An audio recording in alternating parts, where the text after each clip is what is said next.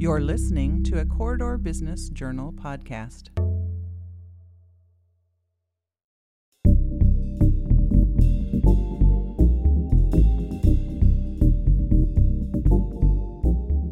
I'm Nate Kading, and this is Real Success.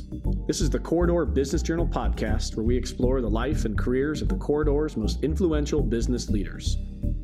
Matt Kroll is a former professional football player who is now the entrepreneur behind Kroll Farms, a successful family farm and modern marketplace using sustainable farming methods. I talked to Matt about the dynamic of working within a family business, the importance of a strong team and workforce supporting you, and Matt's decision to return to the farm after being a pro athlete. Matt also shares his thoughts on implementing sustainable practices to leave the land better than he found it, what keeping the farm educational means for the next generation, and what Matt sees as the future for his business and the farming industry. I learned a lot, and I think you will too. Stay tuned.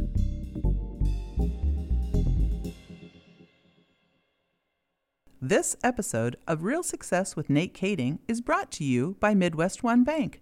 Midwest One Bank is the proud partner for doers and entrepreneurs in the corridor and beyond. As an SBA preferred lender, our team is ready to help you reach your business goals.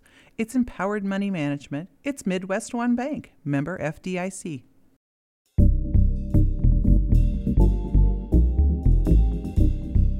Well, Matt, thank you so much for taking the time. It's pumpkin season and football season here in Eastern Iowa in the corridor, and something you know a lot about as a Hawkeye football player, NFL football player, and now back working on your generational family farm just south of Mount Vernon off of Highway 1. I know a lot of corridor folks know it like I know it, which is this amazing place where there's something for each season.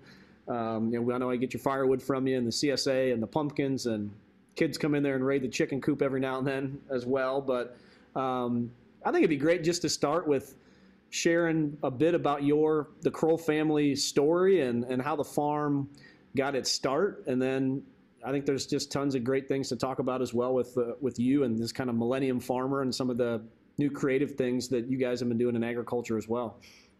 Yeah, no, thanks, Nate. Like I said, thanks for having me. It's pumpkin season, football, harvest, trying to pick away firewood as we can, as it looks like tomorrow night's going to be about 32 degrees. So I'm sure we'll get plenty of calls regarding firewood. But yeah, I might murder some of these dates in the history, but mid 1860s is when my grandma's family, who last name was Wolf, they settled here right next to Cedar River, like you mentioned, right between Mount Vernon and Solon on Highway 1. So just 15 minutes north of Iowa City, Coralville area. But so they first settled here. And then, as history has it, my grandma then married my grandpa Howard Kroll, mid 1950s. And that's when the farm became, in essence, Kroll Farms. So he was the first generation of Krolls here, but like I said, dated back to mid 1860s with the Wolves. And then my father, John, obviously took over from there. And then I came back now after my short football career with the New York Jets in 2012. I think they cut me one last time, Nate, for the 6th, 7th time, 3 or 4 years. NFL's good at that. That's how it works. But so I've been back, almost 10 years now. Like you said, dad's still on the farm. Mom recently retired, Kayleen, from the post office. I think she put in 35 years there. So she's now, not really retired. She's now back at the farm full time. And they still live on premise here. And then my brother also is now part of the operation. Probably 4 years now. He's been back full time. So older brother of 8 years. He's back now too. So a little help. Always, family's always around. Always makes for interesting business conversations and other things and decisions. But we get through it. That's a great history. Take me back to like you as a kid growing up on the farm. What are some of your earlier memories? Is it like it's like everybody says it is? That you're waking up and you're milking the cows and everybody's pitching in all the time, or was it different than that on the Kroll farm? So I would say it a little bit different, but I think I've done some things that probably a lot of kids haven't. Sports were a big part of my life too, growing up, and never, was it, hey, little Matt, get up for chores at 5 a.m. I got to do this. It was either working out or school or homework, and then when I had time, I was splitting wood or I was helping. One vivid memory I have, which is probably illegal now if my mom did it to me, but my job was to go fetch the little piglets. We used to have open farrowing pasture raised hogs when I was young. We got out of that 15, 20 years ago, but my job was to go into the hut, which there's a mom who just had babies, and I was supposed to grab the piglets and get them out so we could check them out, make sure they're all healthy. And that was part of my upbringing as a farm kid. So some of those things that farm kids, they are getting fewer and far between, but some of those things that we learn or do or, could go against some parenting principles these days. But are you raking home an allowance at that point in time, or are you is that's just it's your wages to get food on the table? I think I got a penny a piglet, maybe. I don't remember. But yeah, I've got 4 young children, my wife Nicole, and I don't foresee my kids doing that. They'll come out and pick a pumpkin every now and then, but I don't think they'll be battling ferocious sows on a daily basis. Was it common knowledge? I mean, as you sat around the Kroll family dinner table, was it expected of you to at some point in time come back and run the family farm, the business? You or your brother, or what was it sort of an unspoken truth or expectation, or was it more just kind of open than that? And you turn around and here you guys are back, carrying the baton forward. I don't think there's much open dialogue on a force or, hey, this is yours, you need to do that. There wasn't like that. It was I'm sure hope and hopeful, but it was never voiced in my mind, or if I remember strongly to come back. It's, I think any farm kid will tell you too, if you grow up in it, it kind of never leaves you. And obviously there were other opportunities for myself and my brother Adam went and worked, almost 10, 15 years in construction industry, some other things, city work for like City of Mount Vernon. So he did other things. And then, I just kind of was drawn back to it and was drawn to the idea of what I could expand on from what my parents have already created and some of the businesses that we have here, and I'm sure we'll get into. But yeah, it wasn't expected. They obviously would want it, but it never was a spoken thing. How about did you guys have much talk? Were your parents open with kind of the business of farming with you as a kid? I mean, were you following crop prices and looking over the P&L and talking about depreciating equipment and those sort of things? Is that something that you learned about at an early age? I think I learned what, especially this place and what and what people have known us as with the diversification that we have. I think that's what I took away from a business sense was being young and kind of seeing, I had no idea of the farm crisis of the 80s or the early 90s that we were still living in when I was young. I was born in 86. So right in the midst of it or the backlash of it, but I think that looking back spurred us into what we are today of greenhouses in the spring, produce in the summer, a CSA program, pumpkins, always had the beef cows, around 150 head of beef cows. Back then had hogs. So we were 5 or 6, 7, 8 different, cash flows, if you call them, or businesses. And that's what I learned. I didn't learn much. Now I obviously do coming back. And that's what I've kind of taken over is a lot of the accounting and some of the business sense stuff that's involved on a daily basis. No, really, early on, it was more just me kind of taking back and, obviously the hard work is always there. And if you put time and energy in anything, which I'm sure we did, and I know we did, you can grow things to a solid foundation. Walk us through the decision you mentioned. Obviously, we talked a bit about, you had a great football career at the University of Iowa, played a few years in the National Football League. Like it is for everybody in that profession, there's a shelf life there, whether you play till you're 22 or you play till you're 42. Sooner or later that professional sports come to an end. Had you been thinking a lot about what that next professional step would be like for you? Did you know it was automatically going to be coming back to the family farm, or were there other opportunities that you pursued? Obviously grateful and blessed to have the opportunity there. There's always other steps or other decisions, could have went up to Canada. That was still pretty prevalent back in 2012 and played up there. And it was kind of a decision of, at that point, I just had got married to Nicole. And so I really didn't want to go up there. Yeah, it would have been a great life experience, but I didn't want to hold her career up.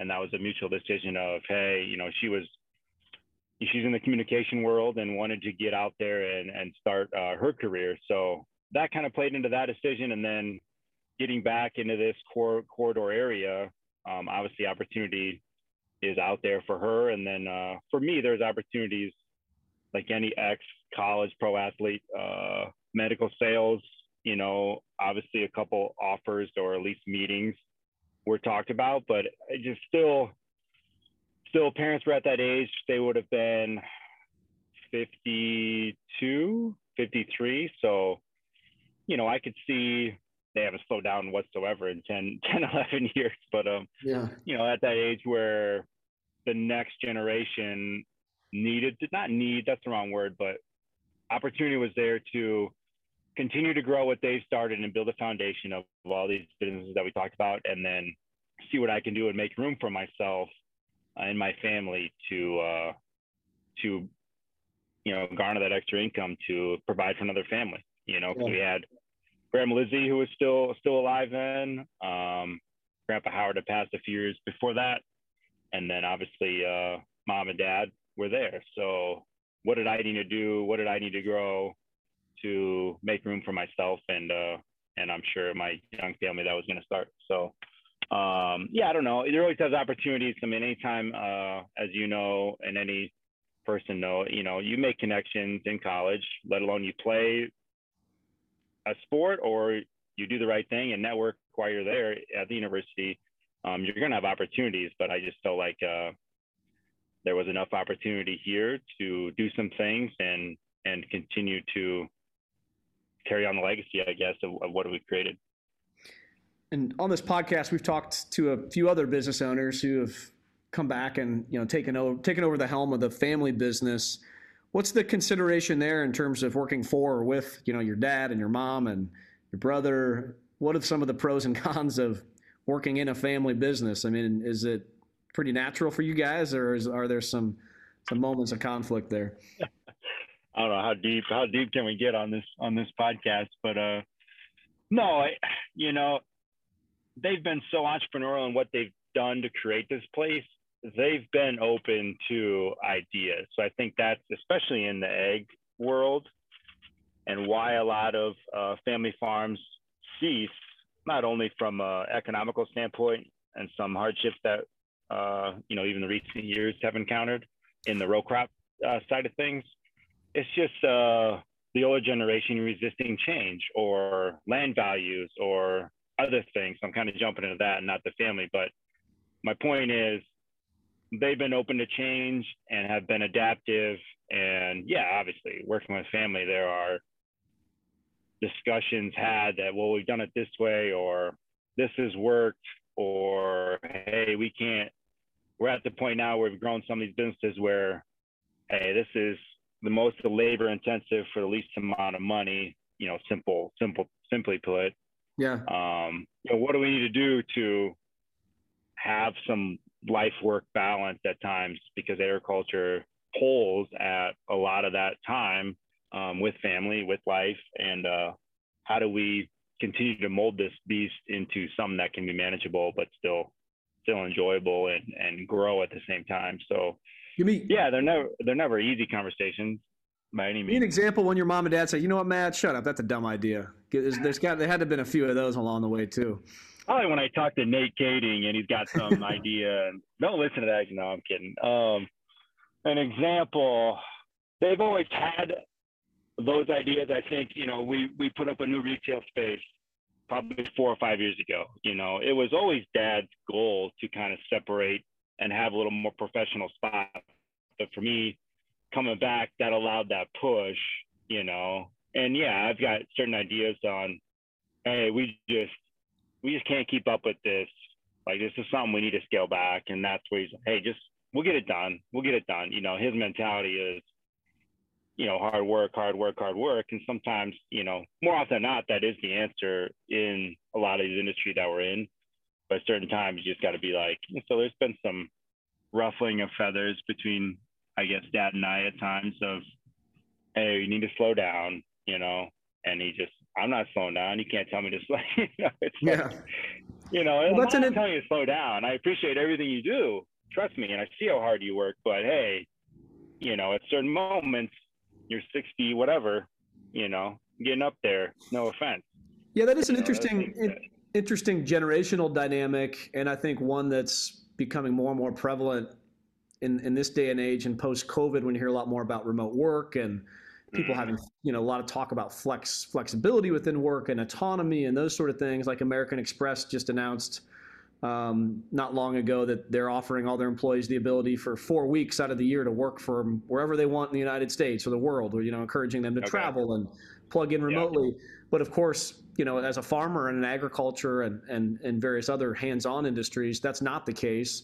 And a lot of us in that kind of millennium generation and probably more so earlier, talk a bit about how you view that. You mentioned manageable, making sure the farm is manageable. How do you kind of juggle your free time and your family time, and you're looking at, other buddies of yours that may be working on some beach in Cozumel while you're tending to the cows because you know what, someone needs to tend to those cows because that's the way farming is. Every day. Chores need done every day. How do you approach that? What's your approach to it? I think, and anyone will see, and if you talk to, say a 2,000, 3,000 acre row crop guy, is technology. Technology and machinery has allowed us to become more efficient in every industry, but still, and specialized stuff we do, it is hands-on. There's no robot or machine that can pick a pumpkin, so that needs to be done. So it's, it's a fine balance between finding a good labor force, finding quality, say a high school kid or a college kid, or, seasonal help, however you want to do it, a lot of part-time help. So it's having a good team around you, I guess, is what makes it good. And that I don't have a good answer for that, seeing my buddy off for 4 weeks, working wherever. I just, they're always horrible thing to say. My wife hates it. There's always something to be done, right? So you've got to prioritize and allow, when available, technology and machine to help you out. And, it's just hard. It's hard. And I think you see a lot in dairy industry, Dan and Debbie's, for example, in Ely here has robotic milking, robotic feeding. And this new generation, they're all my age, just came into the business, and it's, they've kind of spurred that animal into what it is too, to allow a little more flexibility. So when opportunity arises, I guess, for this business, Kroll Farms, you got to be able to do it, to just have that life balance. Because I do have 4 children, 7 through 2 months, and they need time, and it's not always time spent riding with Dad on a tractor or picking pumpkins. It's time, hopefully time away. So yeah, tough question for me to be able to answer completely into some of the things that we're in, and the way the world's going, like you mentioned, time away, vacation time. So it's just, with us, it's just really pushing communication.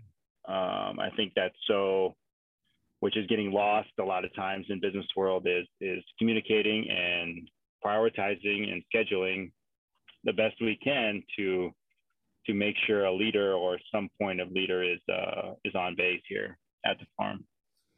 Yeah, and I've always admired you've made such a, what seemed to be a seamless transition back and dove right in. Was there ever a moment, whether it be in the first year or somewhere down the line when you're like, holy cow, what I get myself into? This is a little more than I bargained for. Was there ever a moment there? And if there was, what sort of changed and how did you become, accustomed to this new lifestyle? Yeah. I mean, I'd be lying if I said that there wasn't, with, what do farmers always say? Land rich, cash poor. That's always an old adage, which, can be true. It cannot be true. But, sometimes the hours and the work and the labor and there were certain times like, what the heck, this is the other side of the fence is greener. The grass is greener on the other side. But, you always kind of recenter yourself, and you have to have those days or long days, either baling straw or square baling, or after you pick 5,000 pumpkins in a day, to kind of sit around a fire, or sit around the table, or just sitting around the truck or whatever, and kind of always keep yourself centered and grounded in, hey, that was a freaking good day. Working outside, 75 degrees, sun is shining like today, little breeze, 70 degrees, sun is shining. Don't have, you're worried about what's in front of you and planning the next phase, and it's your business. And, hopefully, someday this is carried on by someone. If it's not my family, the business is still alive, whatever. So I guess what I'm saying, you have those moments of like, what the heck, like you said, what the heck am I getting myself into? Or that job really stunk, or mama cow was not very happy with me today and beat me up a little bit. You got to kind of just recenter yourself and recenter the family on, what the goal is and why we do what we do. What do you see looking 30 years down the line, and, you've got a son there running the farm? What does success look like 30 years from now from Kroll Farms, beyond just being in existence, right? I mean, what other improvements, what other things need to happen in the course of time for you to consider, your stint at the helm there to be a success? Yeah, that loaded question. If Brady, the son, is around, if he chooses something else, so be it. But I think success is just continue to. We take pretty serious kind of life cycle of what we are. I think we diversified in a lot of things. We still have the cattle roaming, the pasture, the timber ground, the row crop ground. And so we're really, I guess, in depth on soil health and leaving this piece of land, which we run or rent or own about 12, 13, 1,400 acres. So if we can keep this piece, not only from a soil health, not to get too technical, but, we've managed our timbers well. We've done our best with soil health.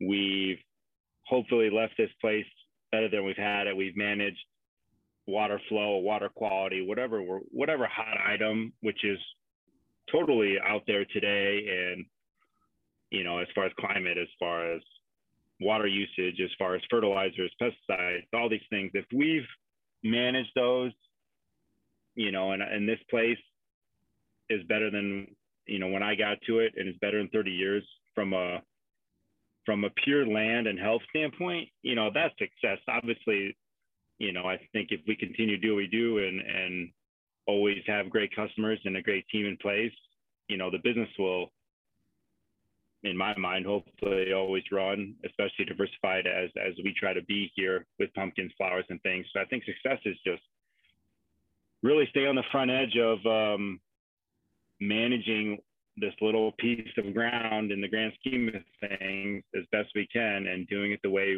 as hopefully conservationists are doing. I think that's success.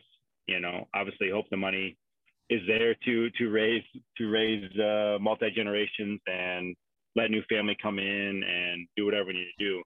But that's another thing besides the main goal of running a stable business, and then sustainable business is number one. Yeah, and I know one of your other kind of philosophies and core tenets of what you all do that you value a lot is just this idea of education one of the biggest challenges that we have, not only in Iowa, but probably the country, is a sort of rural urban divide. The contrast between the life someone might live in inner city Des Moines or Iowa City is a lot different than out in a rural county in Iowa doing what you guys do in terms of farming. And I know you guys, you invite everyone in, you call them your customers, but, other community members, whether it's buying flowers on Mother's Day or, experiencing the pumpkin patch during the fall. And I think that, that's an important thing, as we look to, cross political divides and so forth, as we look to kind of balance the diversity within our state here. Talk a bit about how you guys approach that and why it's important to you to, and the CSA, is another great example, taking the food out to the people, not only bringing it, inviting them into the farm. Talk a bit about, education and how you guys approach your role in just sort of, helping bridge that gap between the rural and urban. Yeah, we hear it all the time, especially kind of, I would say 40s, 50s generation. Oh, I grew up on a farm and now I'm in town, really miss this, so hopefully we always have that kind of, it's going to be more and more that nostalgic feeling for people, but just always be present and put our best foot forward into showing not only those 30, 40 somethings now that have left the farm, but still have some sort of understanding, trying to hold on to that gap and then now bridge this next one where their children never saw a farm. City slickers like me, we come out. And yeah, it's like...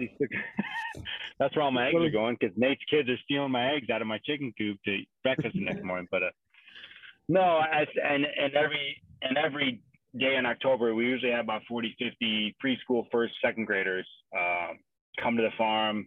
We show them chickens. Hey, this is, what do we get from, besides chicken nuggets, what do we get from chickens? And maybe one or two says an egg and blah, blah, eggs are good for this reason. And we get one egg a day from each chicken. And we move on a little farther down the path at the farm, and there's 95 beef cows. They're feeders, 6-7-month-old calves, and then kind of educate them on hamburgers or steak or beef in general. And hey, this is where it comes from. And a lot of oohs and ahs from the preschool 5-6-year-old kids, but hopefully just always stay present and, like you kind of said, just open and transparent on and answer any question that we can on growing corn and soybeans or raising sweet corn, or like you mentioned, raising vegetables, and keeping that open forum to stomp out any false data or false allegations, and there's always bad eggs in every industry. And not saying there's not every 100% of farmer does it the right way, but I'm sure most of them try. And I think for us is just keeping this place educational, keeping as close to a farm as we can. And that, that allows us to keep our diversification, but then also hopefully in the grand scheme of things, have that feeling of connection with our people who come out. I call them customers or whoever, community members, to see it. Is there anything else? You guys have diversified seemingly about as much as one could diversify on a plot of 1,200 acres with everything you guys do. But is there one or two things that Kroll Farms is looking to roll out anytime soon? I mean, any sort of new animal you can raise that we're mixing, crop you can grow? Like, what are we missing out there? Is there anything else left? I don't know, man. We're just trying to do what we do better and more efficient. Obviously, you and I have had multiple conversations on, the one thing we don't direct market, corn and soybeans, we don't obviously, but everything else we tend to do is direct market, direct to consumer. Yeah. Yeah. And, I think that's allowed us to grow in what we do and stay connected very well. The only thing we're missing also is the beef. Got to get that Kroll line of, Wangus beef, man. That's what we gotta get. I don't think that's it. That was a long conversation ago. But we raise pure black cattle. They're crossed. They're Angus, little Simmental, Southern Galvay now. But I think just putting that out there, I think that's kind of a missing layer. I don't know if it'll happen. I keep dragging my feet. I'm not taking the leap. Sometimes that's not good. But processing's been a huge deal and a huge concern, not only through COVID and now just even more so. We just don't have that infrastructure, small scale infrastructure in this surrounding area. In my mind, if you Nate came and bought a cow for me, a calf say, and raise it out to 1,200, 1,300 finishing weight, you're going to be 2 years out, before you can get a processing date at a local locker, say Solon, Tipton, Edgewood, at least a year, maybe 2 years out. Yeah. And by that time, your little calf that Nate bought 2 years ago is been eating way too long and not doing what it's supposed to do. But yeah, I don't know. That's the hiccup. That's the only thing maybe we're missing. If we need another layer of thing around here, that would be probably what it would be next. So, well, it's certainly an impressive business you guys have built out there. I know it's a great source of pride for all of us that live in the area to be able to go out there and visit, and seeing people driving up and down between Mount Vernon and Solon and Iowa City to Cedar Rapids. It's a pretty cool example of an entrepreneurial farm, and what farming and agriculture can be with a little bit of innovation and work ethic kind of coupled together. So it's pretty impressive. But we love to finish off all these interviews with just some quick rapid fire questions. So Matt, how much of your success would you contribute to luck versus hard work? Percentage? Yeah, give me a percentage. Luck versus hard work. I would say 70 hard work, 30 luck. Yeah, spoken like a true farmer. Sometimes you need some rain when you need it, right? Or a dry day. Hey, man, Mother Nature dictates a lot of things I do. Yeah. If given the chance, what profession other than farming would you most like to attempt? Dang. I'd be a firefighter or something. Something cool, some community involvement here. You could do that on the side, can't you? Volunteer? I could do a volunteer. Yeah. You got all sorts of time left. Do you have a business leader or someone that you've followed either within the agriculture industry or outside of it? I think I've watched. I sell seed for Beck's hybrids too, as another facet of what we do. And I think I've always kind of viewed a little bit of the Beck family too. And they're a family-owned business, obviously a billion-dollar family business in the seed business. But they've always kind of held true to their values, Christian values, as far as workplace culture and things. So it's something that I've kind of, within the last 7-8 years that I've been selling, kind of viewed them pretty heavily because they're in the same industry. Podcast and TV show. What are you listening to, to something in the tractors you're riding around or in the truck, or a show that you're watching at home right now? Dude, I haven't, man. I mean, I need to listen to more podcasts and get out there more. But I guess I was addicted, like everyone else, to Yellowstone. That's not even like inspirational. It was just kind of it's a great purely show. entertainment factor, and a little Western flair. Yeah. How about that's probably easy for you as a whole football player. You got a favorite motivational quote? Something if you're not feeling like going out and baling the hay that day, something you pops into your mind to get you going? Yeah. Gosh, what is it? I learned this. I throw this out a lot. I read this on Brian Ferentz's locker, of all people. He was a center and I was a D tackle, but I was rocked by his locker, and he had one inside his locker that said, "Even if you're on the right track, you'll still get ran over if you don't move." Okay. So even if you think you're doing the right thing, you think you're doing this, you still got to keep moving faster and faster, or put in that extra degree or whatever cliche statement you want, but just hey, yeah, I'm up, but what are you doing with your day? I'm up at 5, but what are you doing? You just kind of humming around, or are you planning, moving, executing? If you had 30 extra minutes in a day, what would you do with it? Probably hit the gym a little more. I know a lot of stuff I do is pretty labor intensive out here, but I think I could invest in my body even more so to make sure I'm still moving around when I'm 67 years old. A little yoga out on the. That's being selfish. That's being some goat yoga. But obviously more time with family, I think, would be one. But I think if my quick answer would be a little more self-investment. Yeah, you know what they say: self-care is not selfish. Tell Nicole or your dad that next time they're giving you a hard time about taking. I am trying to get to a chiropractic appointment with Dr. Mike. Humble here pretty quick. So I'm trying. And then the last question is, in just one sentence, how do you define success?